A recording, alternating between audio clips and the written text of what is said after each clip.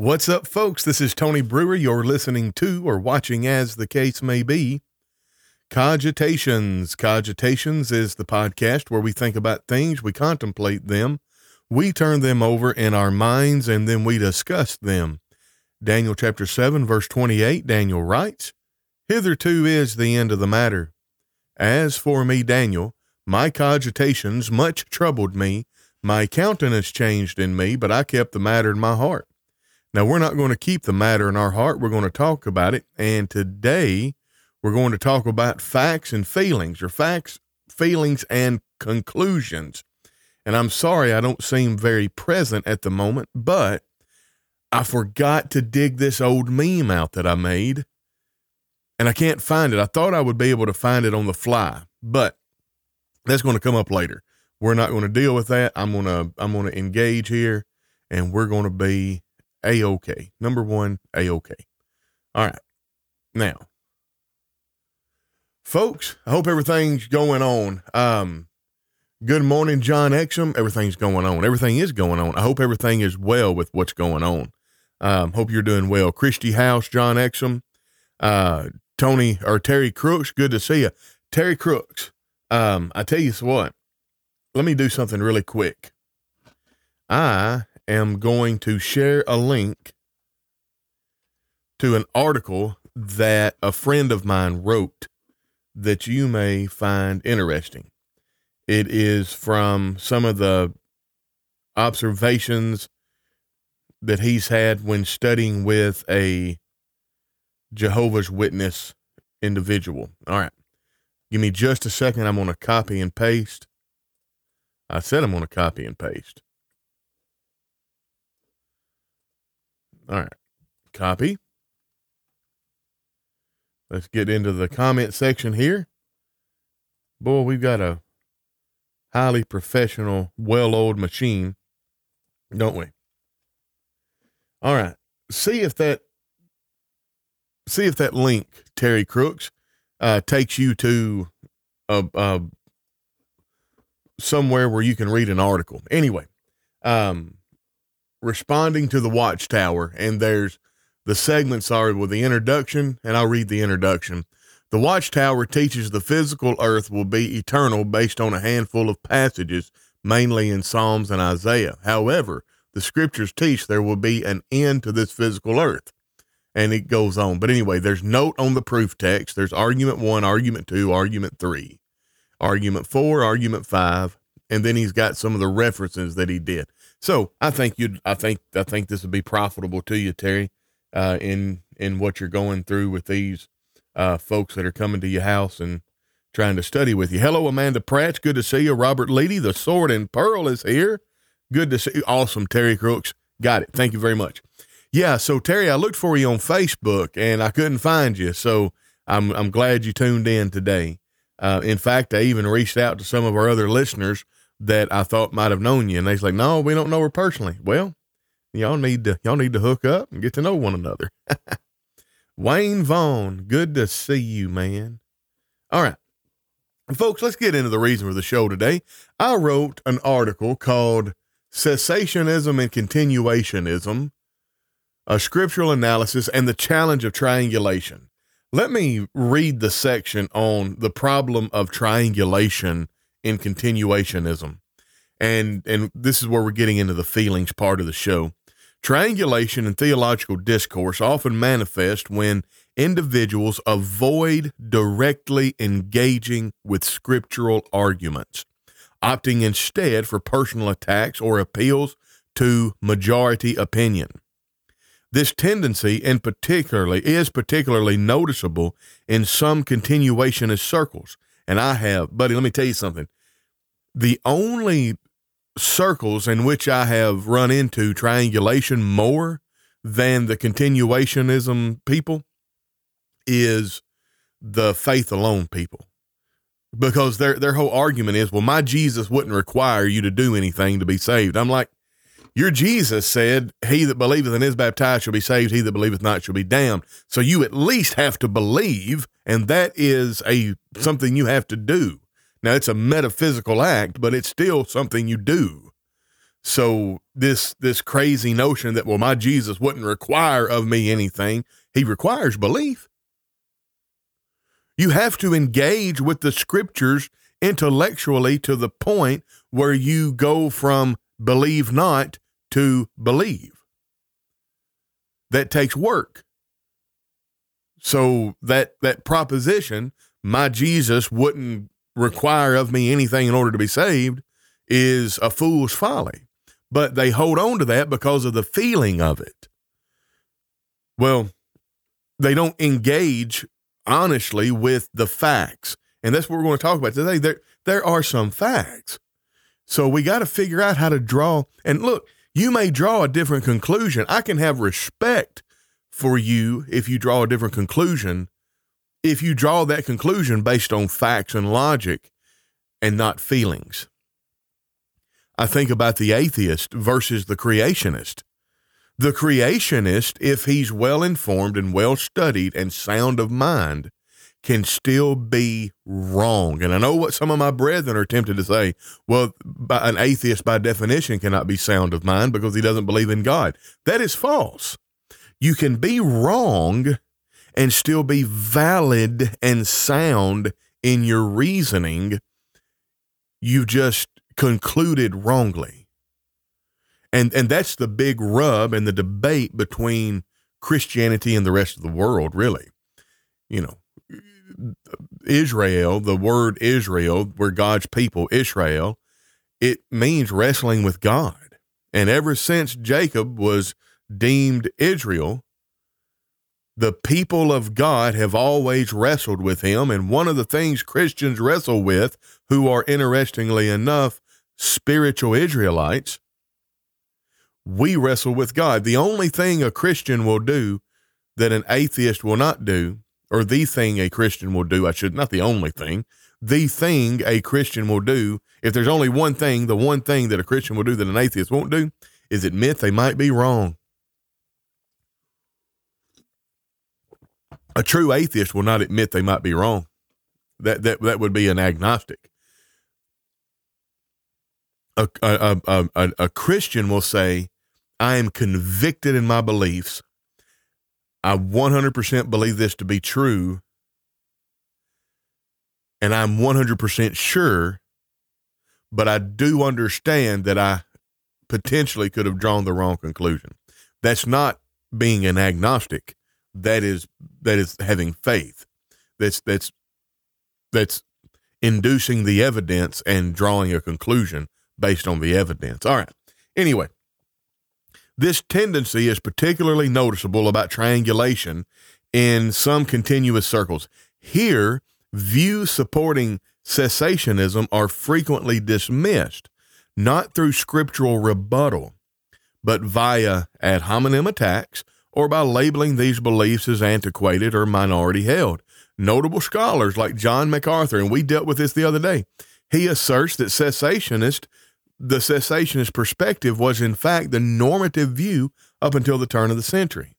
So if I, as a cessationist, would argue the way the continuationists argue, then I would just appeal to majority opinion and authority and the authority of Bible scholars throughout the entirety of the history of Christendom. And my cessationist viewpoint then would carry more weight. But we don't care about that. We're not trying to line up different scholars on opposite sides of the ditch. We're trying to come together, me and another individual, and have a conversation based on the merits of the arguments at hand. And we need to engage with one another and engage with the topic through facts. In other words, here are the facts. What can we conclude based on those facts? So anyway, such tactics significantly impede the integrity of theological discussion. Meaningful debate should center on scriptural interpretation, historical context, and theological consistency. Resorting to personal or populist arguments sidetracks the conversation. It's just absolutely worthless. All right. Let me get to some comments here. Diana Harden, good morning. And unfortunately, society lies Yeah, societal lies do leak into the church. Absolutely. Sorry, if you see me cock up my nose at you, I'm not disgusted. I'm just looking through the thick part of my bifocals. All right. Speaking of arguing from feelings, a popular preacher, Alistair Begg, advised a grandmother whose son is marrying a transgender individual. He advised her not only to go attend the wedding, but to bring a gift also. Now Mr. Begg is a false teacher, but this serves how folk argue from feelings rather than looking at the facts. By the way, he doubled down on his advice in a recent sermon he did. Shame, Romans 1:32. Yeah, it happens. All right. Yeah, the truth always rests with the minority. And the minority is always stronger than the majority because the minority is generally formed by those who who really have an opinion, while the strength of the majority is illusory. Is usually formed by the gangs who have no opinion and who therefore in the next instant, when it's evident that the minority is stronger, assume its opinion, while truth again reverts to the new minority. And that was, that's Kierkegaard. I thought that sounded familiar. Anyway, that's by default, truth is always held by the minority. And that is true. It's because what happens is these majority mobs who aren't really informed enough on the facts to draw an actual opinion and have a conviction, they just go with whatever's popular at the time, And incidentally, I'm working on, I don't know if I'm going to get it done or not, but I'm working on some content.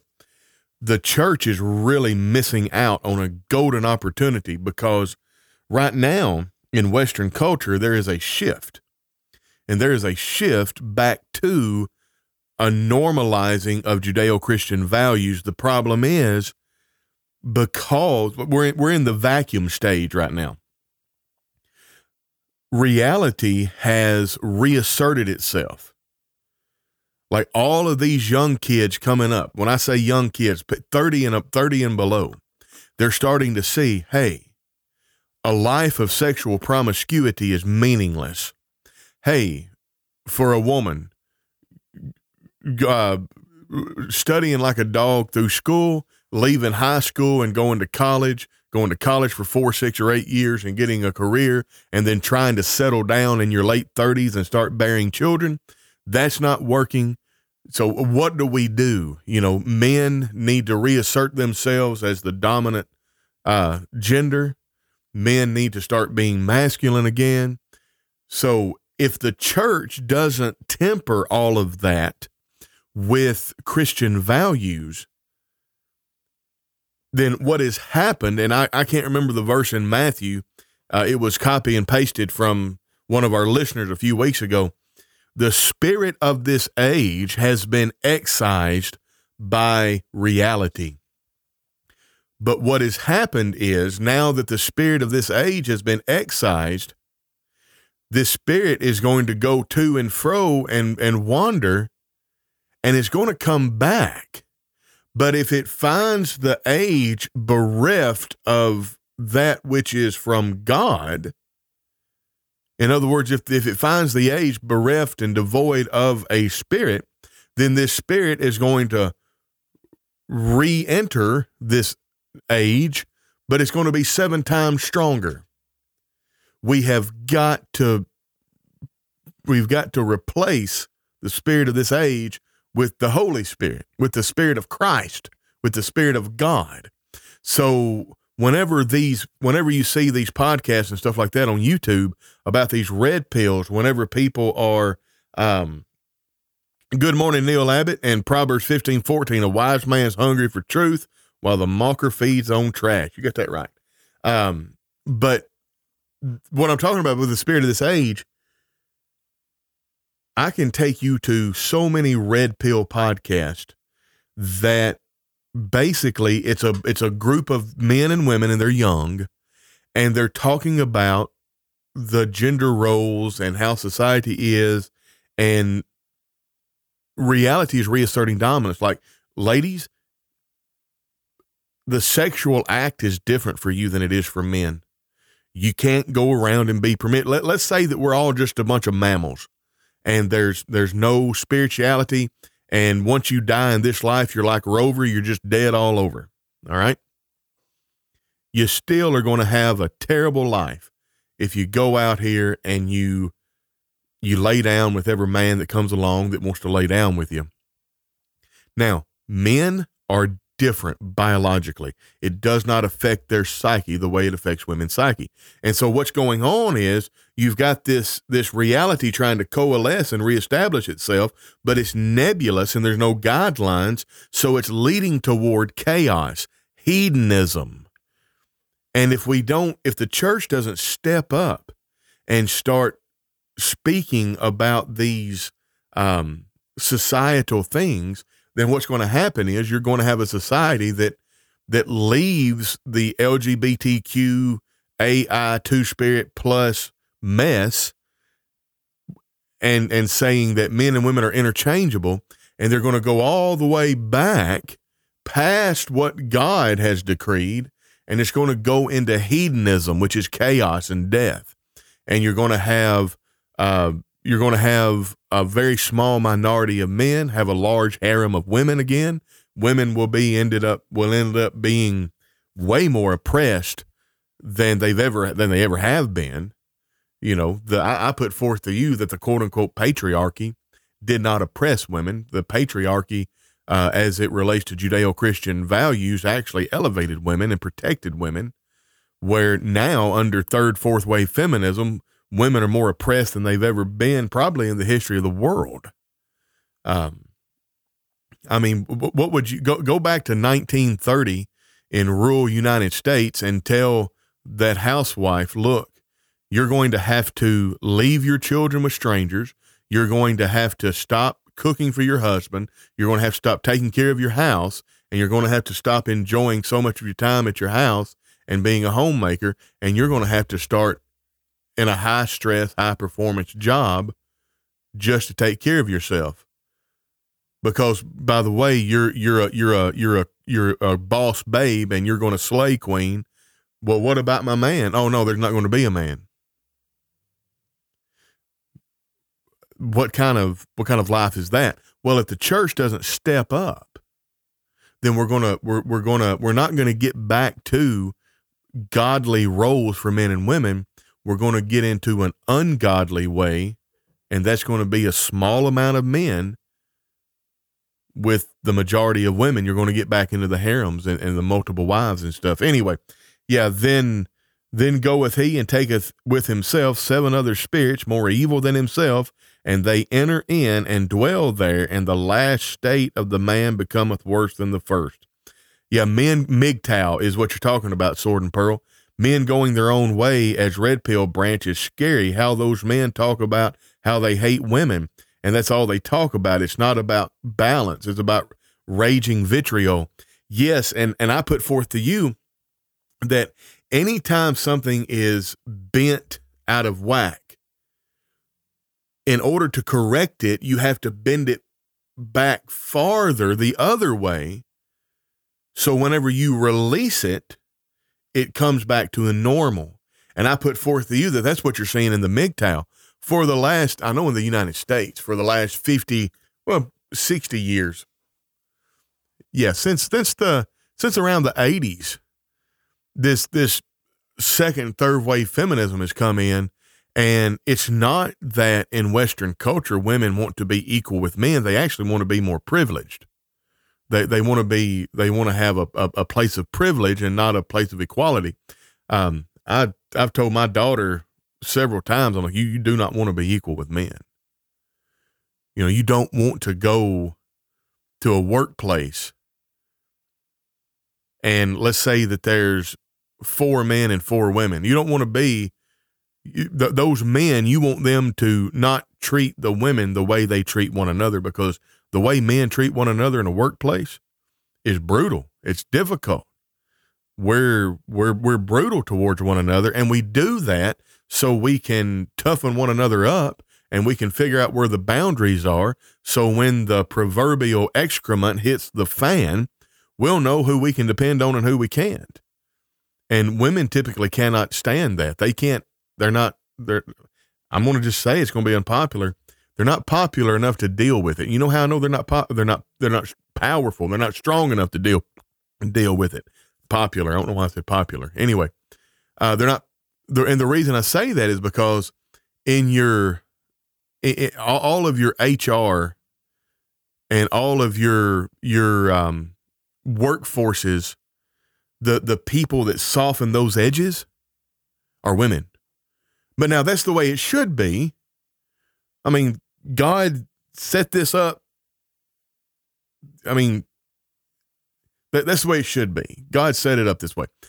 If a woman walks into and it used to be, if a woman walked into a room of miscreant gangbanger men, those men would stand up straight. They would clean up their foul language because they got to act right because a woman's there. And what has feminism brought us? Well, if you want to come up in the bar, that's fine, but we're going to treat you just like we treat anybody else, and they can't handle it. Mark McCroy says, I'm just gerrymandering here. Yes, and Brian Allen, this is a very important subject. It needs to be discussed. Thanks for covering. I appreciate that. Sword and Pearl says, you're right, Tony. Some of these women who transition to male cry because men get treated poorly. Oh, dude.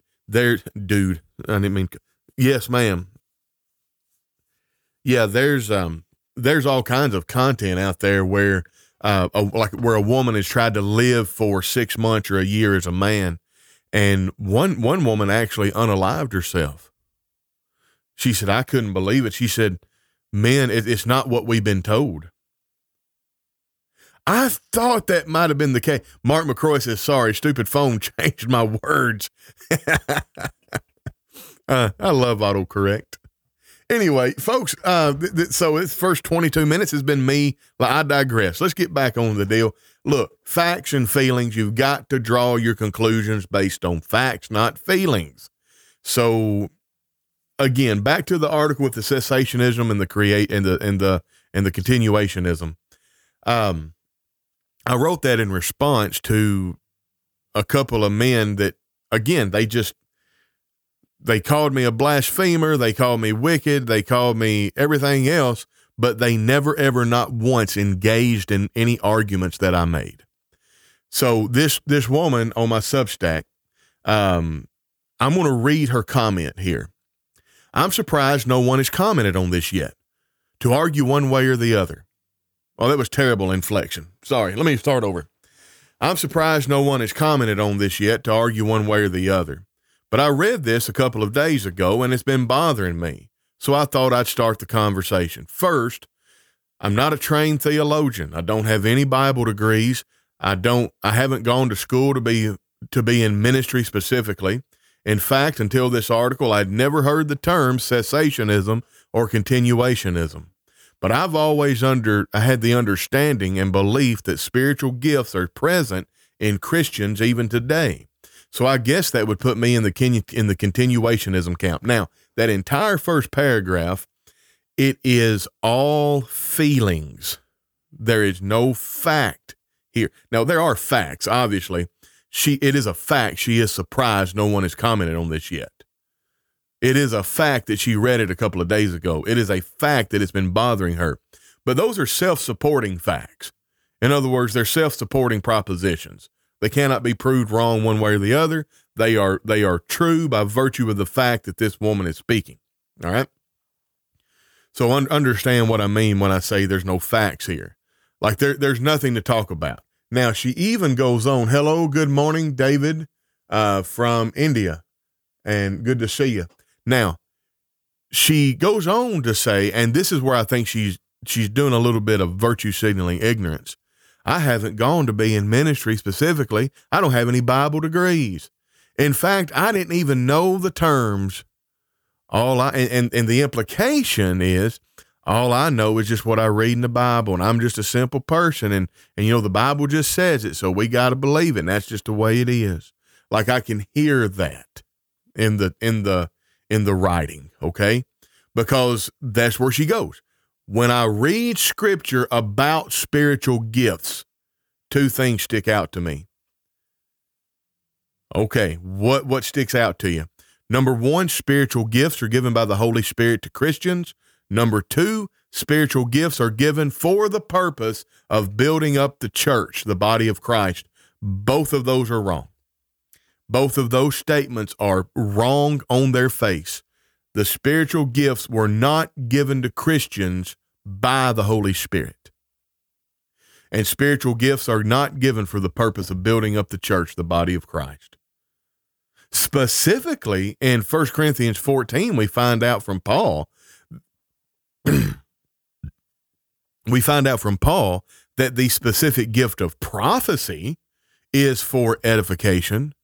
And then in Ephesians chapter 4, we find these offices: apostles, prophets, evangelists, pastors who teach. I believe those are the three: apostles, prophets, evangelists, pastors who teach. And I think the King James says pastors and teachers. But so those offices are given for the building up of the church. But the reason for the spiritual gifts are not for the building up the church. Now, so she's already starting from a false conclusion based on the fact that she doesn't have propositions that are true.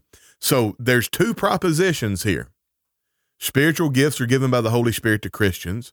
Is that true? Spiritual gifts are given for the purpose of building up the church, the body of Christ. Is that true? Well, the answer is no. Neither one. But she believes they're true because of her feelings on other things. So she has two questions for me. Do you believe that Christians today have the Holy Spirit dwelling in them? Nowhere have I ever denied that the indwelling of the Holy Spirit is not something that is true. So she's made a non sequitur leap. Or was that also just for the early church in the age of apostles? See, what she's doing is she is saying, if you have the Holy Spirit dwelling in you, then you must be able to do miracles. Is the church important for Christians today? Well, what kind of question is that? Now, if your answer to either of those questions is no, then we will never agree on this topic, and we can agree to disagree. But I believe that Christians today do have the Holy Spirit dwelling in them, and I believe that the church is vital to the support of spiritual health of Christians today. So if Christians have the Holy Spirit and the church is important, why would Christians today not have spiritual gifts to continue to build up the church, the body of Christ? Well, that's easy because we have the Word of God. We have the Bible. The only thing we need to build up the church of Christ is the Bible, the Word of God. That's 2 Timothy 3:16 and 17. All scripture is given by the inspiration of God and is profitable for doctrine, correction, and instruction in righteousness, that the man of God may be perfect, thoroughly furnished to all good works. If I'm thoroughly furnished to all good works, then I don't need miracles from the Holy Spirit.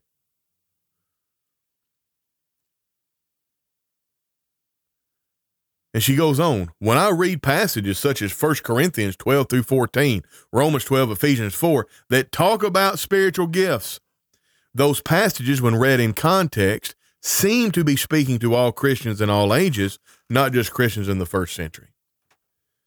Well, okay. But the problem is she did not deal at all, nor engage at all with anything that I said in the argument. Because here is I set up 4 points on the scriptural basis for cessationism. In other words, people who claim to be cessationists, Here are 4 things that you have to engage with in order to convert them from the camp of the cessationist to the continuationist. 1 Corinthians 13, 8 through 10, Paul's declaration that whether there be prophecies, they shall fail. Whether there be tongues, they shall cease. Whether there be knowledge, it shall vanish away, is often cited. The phrase, when that which is perfect is come, is interpreted by cessationists as the completion of the New Testament. You've got to prove that wrong. If you're going to claim that spiritual gifts happen today, you've got to prove that that which is perfect is something other than our completed canon of Scripture. All right?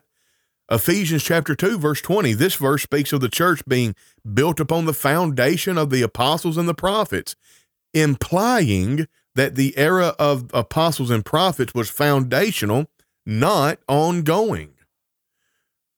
So you've got to, if you're going to convert somebody from being a cessationist to a continuationist, you have to engage with that proposition.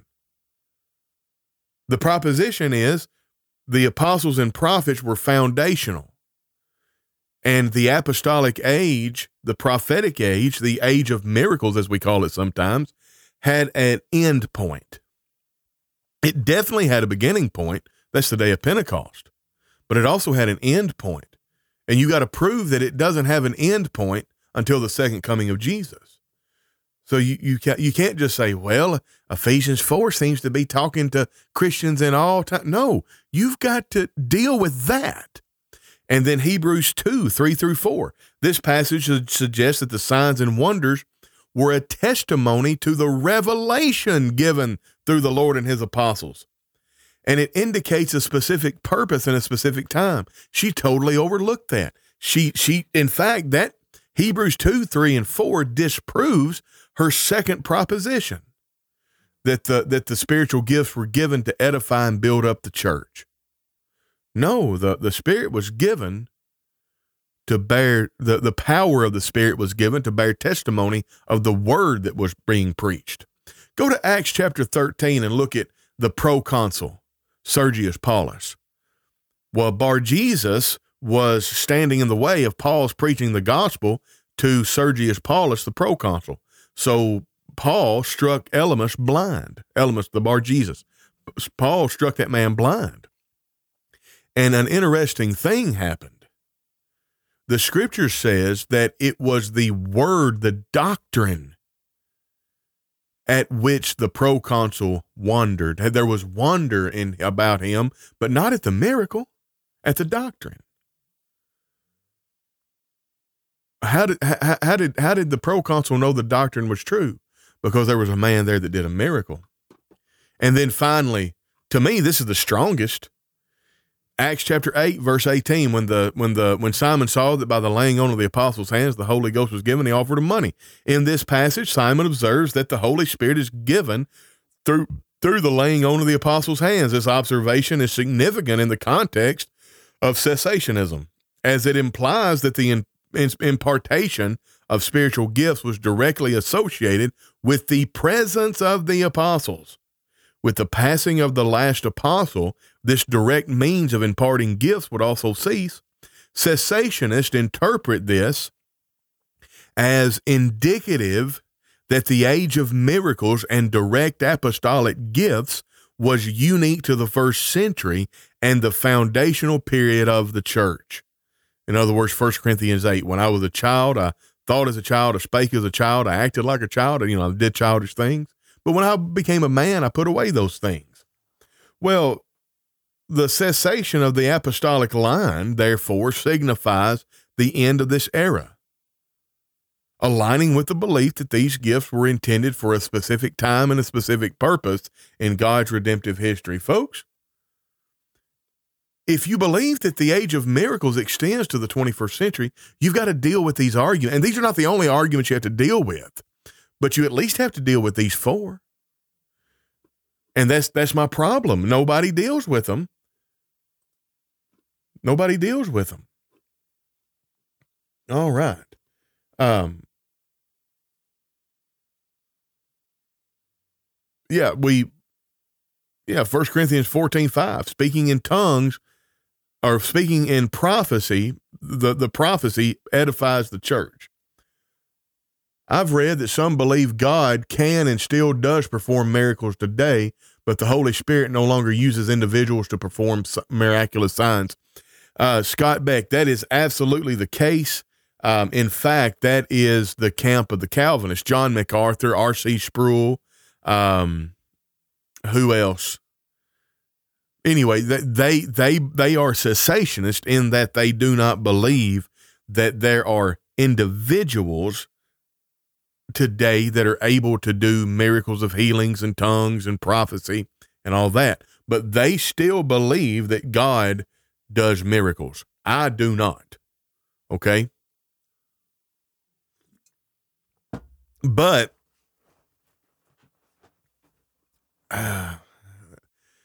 full transparency and honesty here, that is a harder sell. All right. Because here's the thing, like, what do you consider a miracle? Okay. Well, first off, Acts chapter 4, verse 16.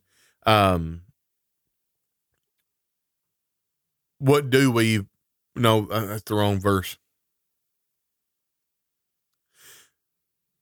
A notable miracle has been done. It is manifest to all, and we cannot deny it. That's Acts chapter 4.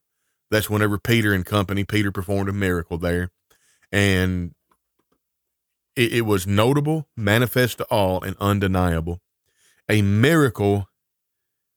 Well, you know what? I didn't have but one good kidney when I woke up this morning, and when I went to town and came back, God healed my kidney. Did you know that? Well, that's not notable and manifest to all, and it's certainly not undeniable. Well, I had stage 4 pancreatic cancer, and now I'm cancer free. The doctor said it was a miracle. God performed a miracle. Did he? Now, I don't doubt the operation of God. I think God absolutely worked. But a miracle? Like, you don't think it was all that chemo treatment you did? You don't think God gave you the financial means and the reasonableness and the sense of responsibility to take care of your physical health, and you don't think he worked in the world to bless that doctor to be an expert in your disease and you following what the doctor said? All of that was God working in your life to heal your cancer. You think it was magic? See, that's a harder sell. Yeah. Robert Leedy, I'd almost tell you to say it again louder, but I think it would look weird in all caps. We need to understand the difference in a miracle and providence. Yes, and yeah, every doctor knows of times of spontaneous healing. And incidentally, it's unexplainable. They can't explain it. But that is something that God put in your body. There is no telling the healing power that we could unlock if we were actually able to go back to living as clean as we were able to live 1,000 years ago. Like it is a wonder that humans have 100-year lifespan. and think about 1,000 years ago. A lot of people think, well, 1,000 years ago, the average lifespan was 35 years old. Yeah, that's because all of the children that died before they were the age of 6 months. The average lifespan for individuals has always been around 70 or 80 years. It's just creeped up to close to 100 in the last little bit. The body by design is self-healing and regulating. Absolutely. Brandon Wild says amen. I don't know what I said that he said amen to, but he said amen, so I'll take it. And then these guys also believe in degrees of sin, like on a spectrum. Yeah. I think I will interject something here. John 19:11 is very interesting, Sword and Pearl. Jesus looks at Pilate and says, the person Like, you would have no power over me unless the Father gave it to you. The person that turned me into you, the person that betrayed me to you, he's committed the greater sin. So there is a sense in which sin is gradient in nature, but what you're talking about, I think, is, well, I can commit a sin in order that good may come, because sin is gradient in nature. In other words, a lie is not as bad as a murder. So I can lie to keep somebody from murdering. I think that's called graded absolutism. And yeah, a lot of these guys believe in graded absolutism, which I believe is absolutely farcical. Anyway, hopefully I'm not putting words in your mouth, but anyway, all right. Vroom. Yeah, the I in tulip. Where's that? I want to get that.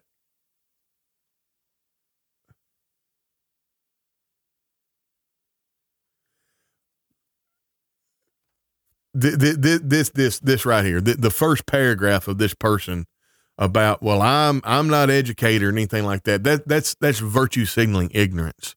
Like, I'm ignorant, I'm less educated, so I'm more virtuous. So you need, therefore, to believe more of what I say.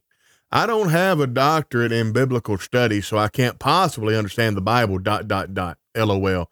I hear this reasoning all the time. You don't have to have X degree to have a thorough understanding of a topic. How do you know what they say or will do? Because I have the capability to study and have studied on X topic. Yes, I cannot stand it whenever people appeal to their authority, to their degree as an authority, like, well, I'm a graduate of the Memphis School of Preaching, so you must listen to me. Yeah, whatever. You think your 2 years at MSOP? I mean, well, let me explain something to you. I don't want to come off as degrading my alma mater. And I would say this to any member of faculty, and I believe what I'm about to say would make them proud. I learned more in the 1 year after graduating Memphis School of Preaching than I learned in the entirety of the 2 years I was there. Now, what do I mean by that? I learned how to study at MSOP. MSOP didn't have enough time to teach me everything I learned in a year after I graduated, because they had to bring me up to the level where I could actually start learning. Memphis School of Preaching, Bear Valley, West Virginia, whatever, just pick those schools. They actually make Bible students. They prepare people to be able to study. That's what they do. Anyway, Brandon Wild, we are on the same level, but there's a question mark. Brandon, it depends on what you mean by that. Everybody obviously is on the same level. Everybody has mental capacity. Everybody's brain is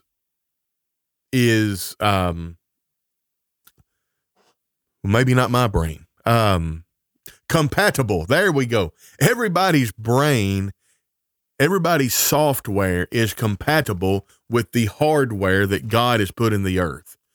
Now, what I mean by that, given diligent study and open-mindedness and using proper methods for reasoning, in other words, proper logic, I believe that a person with an 85 IQ can understand the Bible well enough to obey the gospel and live a life faithful to God through Christ and go to heaven for eternity. And not only that, this person of an IQ of 85 can also know the Bible well enough and be articulate enough to even teach others. I think lower than 85 and lower than 80, you start getting into the realm of, some mental deficits and everything. But look, like that, I'm going to talk about Drew Leonard. Drew Leonard says some stuff with which I disagree. Drew Leonard is a bona fide Bible scholar. He's young. His mind is just different than mine. So in that sense, Drew Leonard and I are not on the same level. There have been times where I've bounced stuff off of Drew, and my conclusion is, look, what you just said, I disagree with, but there's no way that I would meet you on the polemic platform to argue with you. So what you have convinced me of is your position is valid enough for me to not dismiss it. I know that I'm never going to do the scholarly study that you have done on this topic. So when and there are things from Drew about the book of Daniel and the book of Revelation that I don't 100% agree with, but I still present it to a Bible class. I just give it the caveat. Say, hey, listen, this makes too much sense for me not to give to you. In that sense, me and Drew ain't on the same level. Now, if I applied the same discipline of study to these topics that Drew has, then yeah, we would be on the same level. So I really appreciate that. We are on the same level, question mark. It might not have been what you intended, but it made, I think, for some good points to be made. Everybody possesses within them the ability to interface with this hardware that God has given us, and we can understand it, and we don't need a magic miracle to do it. There are things we may disagree on, but I don't argue from an emotion and call you names like stupid or anything else. It should be okay to disagree, but with a Christ-like attitude. And we are at different points in growth. We all have to grow in the grace and knowledge. True. Yeah. And I think probably that's a good way to say, well, not everybody is on the same level, as in not everybody is on the same stage of their journey. But as far as being able to understand the scripture, there's not a soul in here that is any better suited to understanding the scripture. I'm just going to say this. There's nobody here that's better suited to understand the scripture than me, but I'm not better suited than anybody else.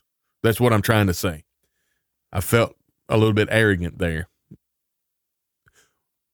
Y'all run that through a filter of love and understanding and get the key point, please. Anyway, don't let someone else do your Bible study for you. You got that right. And you just have to have an open mind. That's it. That's it. We can all understand. When you read, you may understand Ephesians 3. That's the book of Paul. That's Paul. That's Paul, Ephesians 3. All right, book of Ephesians. Now, let's quickly, in the time remaining, because I need to get off right at the top of the hour. Let's talk about these two. Spiritual gifts are given by the Holy Spirit to Christians. Spiritual gifts are given for the purpose of building up the church, the body of Christ. The impartation of gifts through the laying on of hands. All right.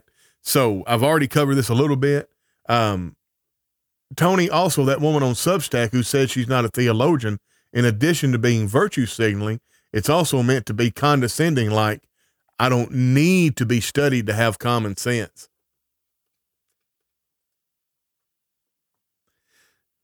Yeah. Yeah. That, yes. That's, yeah. All right.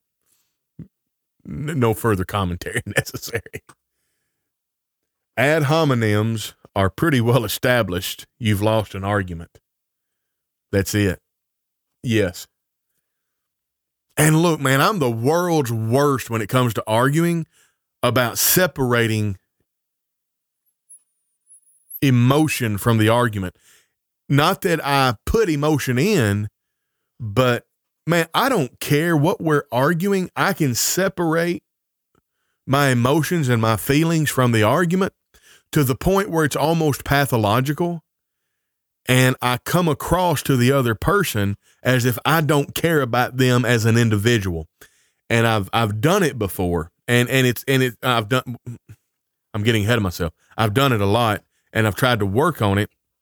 And when I see myself doing that now, what I try to do is just lean into it and be like, hey, look, me disagreeing with you has nothing to do or any bearing whatsoever about what I feel about you as a person, about my respect for you.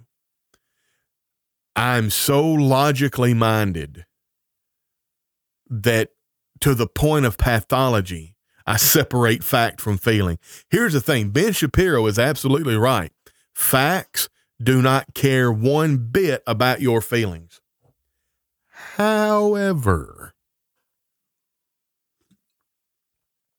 feelings also don't care about your facts. Feelings temper facts.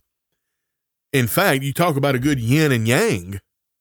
What did we talk about earlier in the show about the different roles of men and women?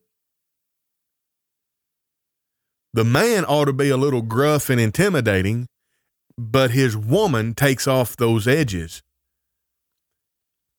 That's why in warrior societies, the old men, after they live through all the wars and they have been the husbands of their wives and they have reared children and they have made a dangerous generation underneath them, when it comes to their grandchildren, they are soft enough, I believe, because in large part by the influence of femininity, they are soft enough to be a part of communally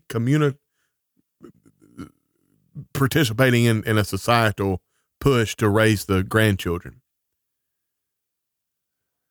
I may not have that thought fleshed out enough to have even said, but anyway, the idea is, why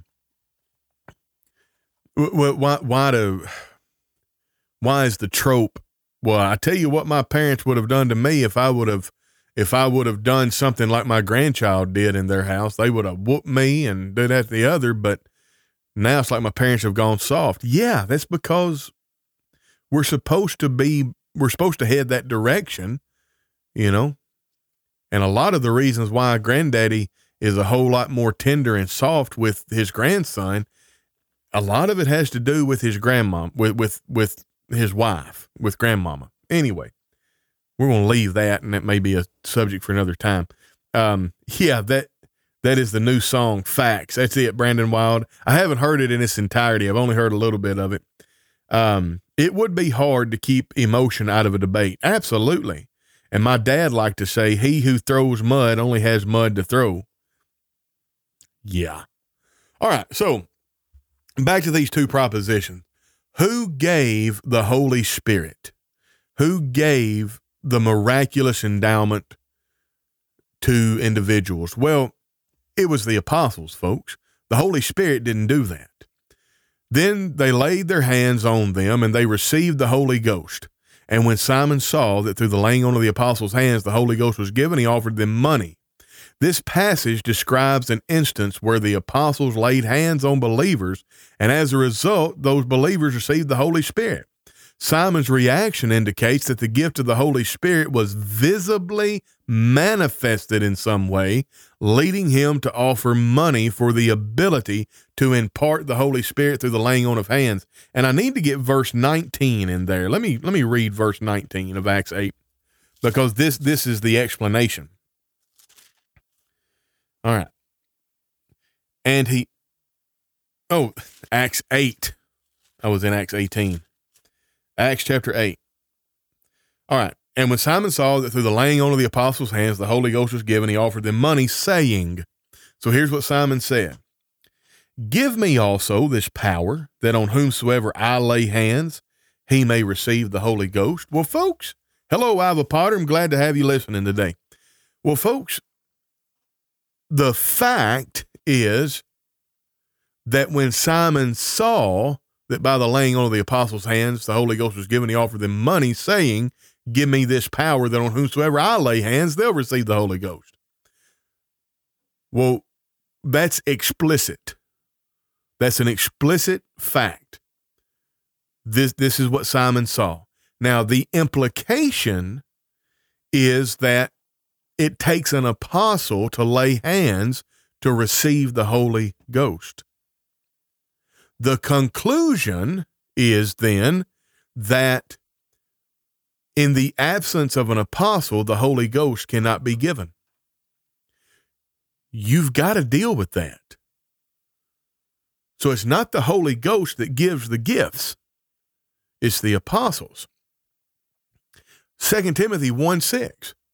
Wherefore I put thee in remembrance that thou stir up the gift of God, which is in thee by the putting on of my hands. Paul reminds Timothy he needs to utilize this spiritual gift, which was given through the laying on of Paul's hands. Again, the implication is that it took Paul's laying on of hands. Paul was an apostle. Now, the Holy Spirit, though, does play a role in this. The Holy Spirit decides the nature of the gift. And the meme that I was looking for that I forgot to get, the tile that I made years ago, has all 9 of these spiritual gifts, which are elucidated in 1 Corinthians chapter 12. Well, the Holy Spirit decides which of the 9 the person gets, but it is the apostle that lays on the hands, okay?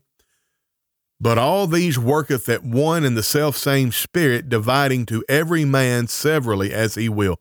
So the apostle gives the gift, but the Spirit divides it and decides which one, okay? This verse explicitly states that it's the Holy Spirit which determines which gifts are given. But it's the apostle that gives the gift, okay? So let's talk about then, finally, the purpose of the gifts. Well, look at Mark 16, verse 20. And they went forth and preached everywhere, the Lord working with them and confirming the word with signs following. Amen. So they would preach, and then they would confirm the word with these miraculous signs. Well, this verse indicates, in other words, the implication is that the purpose of the signs were to confirm the word, all right? A friend who left the church because he believed he could perform miracles like raising the dead experienced heartbreak last week when his father passed away in his arms, and he was unable to bring him back to life. How sad. Oh, Terry, that is so sad. These people are they're preaching a false gospel with a false spirit, giving false hope. In fact, they're relegating the third member of the Godhead into a pool of power into which they can dip in order to do this, to give false hope, to preach a false gospel, to convert people to follow a false God. All right. So Mark 16:20, the implication is that the purpose of the gifts were for confirming the word. But then look at Hebrews 2:3-4.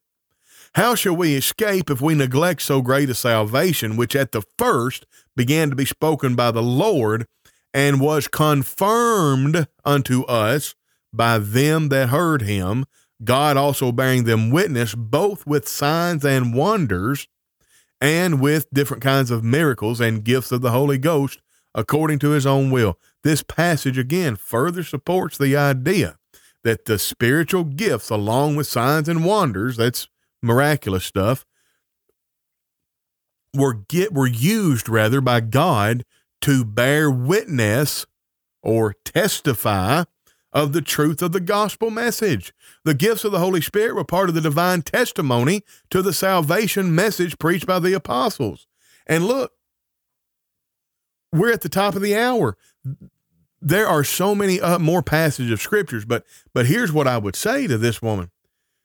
You've got to get past what we've said. You haven't engaged in any argument, but I have just engaged with your propositions. Your propositions are spiritual gifts are given by the Holy Spirit to Christians. They are not. It's the apostles that did that. The Spirit decided which gifts.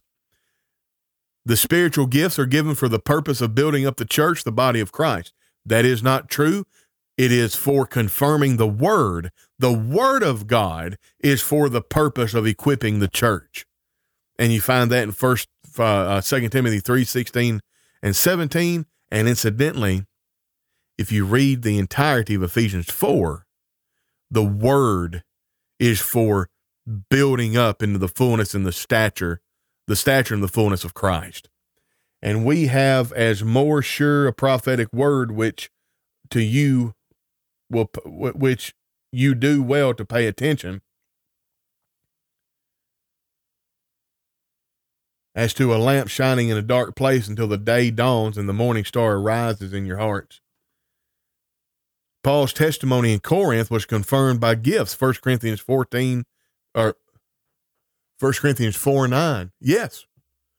Yeah, because without think about how you would receive somebody if they come up into your assembly on Sunday morning and said, "Hey, listen, Jesus Christ has returned, but there's a new dispensation of time, and now we're entering into a new priesthood, and we have a new Messiah figure, and his name is John Smith." Well, Joseph Smith. Anyway, do you see how that works? You would laugh that person out of the building. But what if he raised somebody from the dead? What if he touched your oak church pew that's obviously made from wood that is long since dead, but when he touched that oak church pew, a 30-foot oak tree sprouted and grew instantaneously? Now, I put forth to you that would be difficult, but you could take his message and compare it to the Bible, and even if he were able to do a miracle, you would laugh him out of the assembly because he's a false teacher. The word of God is what's powerful. Well, actually, let's go to the book of Acts. Let's end with this one verse. Hold on, that's verse 35. I don't need that verse. It's verse 32. Paul is speaking to these elders of Ephesus as he's leaving to go to Jerusalem. He says, "And now, brethren, I commend you to God and to the word of his grace, which is able to build you up and to give you an inheritance among all them that are sanctified." Folks, the word of God's grace, grammatically in this verse, the word of God's grace is sufficient to build us up and to give us an inheritance. Why in the world do I need some kind of miracle? The word is what's important. What is it that is the power of God unto salvation? Well, you know what it is. It's the gospel. How is the gospel message disseminated? Through the word. What does Jesus say in John chapter 6? The words that I speak, they are spirit and they are life. We need to let the word of Christ dwell in us richly. We need to be filled with the Spirit, not with wine, but with the Spirit.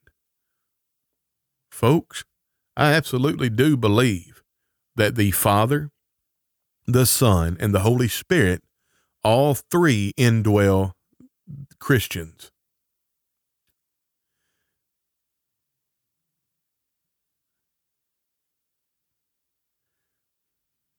I also believe that the age of miracles is over. And at the very latest, the age of miracles ended with the death of the last apostle. So, to this person, and I'm gonna copy and paste a link to this live stream right here, and I'm gonna say, hopefully you listen. But I'm not gonna waste time writing a rebuttal.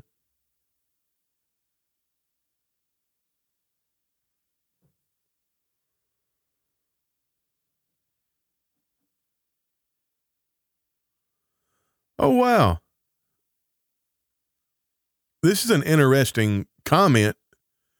I don't think it is helpful to start from a position of why wouldn't.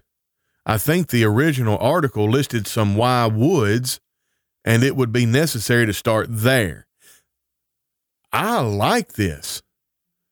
Yeah, my article, it's from the perspective, why would God perform miracles today? Well, it's because the purpose of the miracles are no longer needed. And that's a good conversation to have, and that's what this person is saying. He goes on to say, even the most cursory examination of Scripture reveals that God chooses to act differently in different parts of history.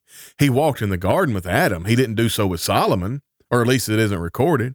In each era, we see different things. The law, the prophets, etc. That's a good comment, folks. And here's the thing. This person may disagree with me. I don't know. But that is probably the most honest comment I've ever seen. Anyway, Neil Abbott, let me get your comments, and then we're going to shut her down. I got to get off here. Paul's testimony in Corinth was, I got that one. True. A building uses scaffolding while under construction. When the construction is finished, the scaffolding is removed. Miracles were the scaffolding of Scripture. That's absolutely true. And I think it must be said that nobody, and I stole this right off of Todd Clippard, and I'm going to say it so much, eventually I'll quit giving this caveat. In other words, I'll use it so much I'll stop giving him credit one day. Nobody in the first century ever had a logical debate about whether or not miracles were able to be done. One person said, I can do a miracle. The other person says, no, you can't. So the other person just says, nope, excuse me. The other person just does a miracle. Or not. That's the thing. And here's the problem with that, though. Well, Tony, I can do miracles because the Holy Spirit's in me, and well, okay, then do a miracle. Prove it. Well, you can't test God. Buddy, I ain't testing God. I'm testing you. Think about the 7 sons of Sceva. Paul, or Jesus, whom Paul preacheth. By the name of Jesus, whom Paul preacheth, we abjure thee. Jesus I know, and Paul we know. But who are ye? Folks, that's scary. It's such a privilege to listen to your podcast, Tony. Well, thank you, Diana Harden. All right, folks, it's been Tony Brewer with Cogitations. Y'all, we didn't even do the ad read. We got to do the ad read. Lindsay Dotson, LindsayFayeDotson at gmail.com. Are you part of a church congregation seeking effective ways to spread the word about your event? Look no further. Lindsay Dotson specializes in designing modern advertisements for churches, whether it's flyers, postcards, or social media graphics. Lindsay has got you covered. Reach out through a private message on Facebook or send an email to LindsayFayeDotson at gmail.com, which is the preferred method for more details. Don't miss this opportunity to make your message resonate both far and wide.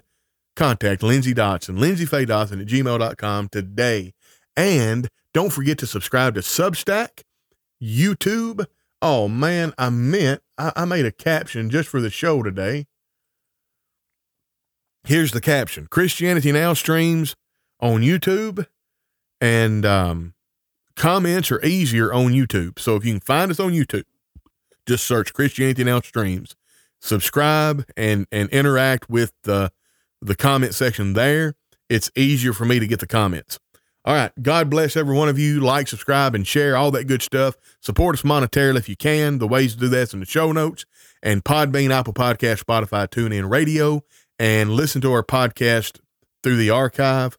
But if you really want to help and you don't want to, and you're not able to do monetary support, go to Christianity Now streams on YouTube and go to your desktop and start playing the playlist, the podcast playlist, and just let it play and let it just run in the background if you can stand it. And that really helps the algorithm. God bless every one of you. This has been Tony Brewer with Cogitations, and we'll catch you on the flip side.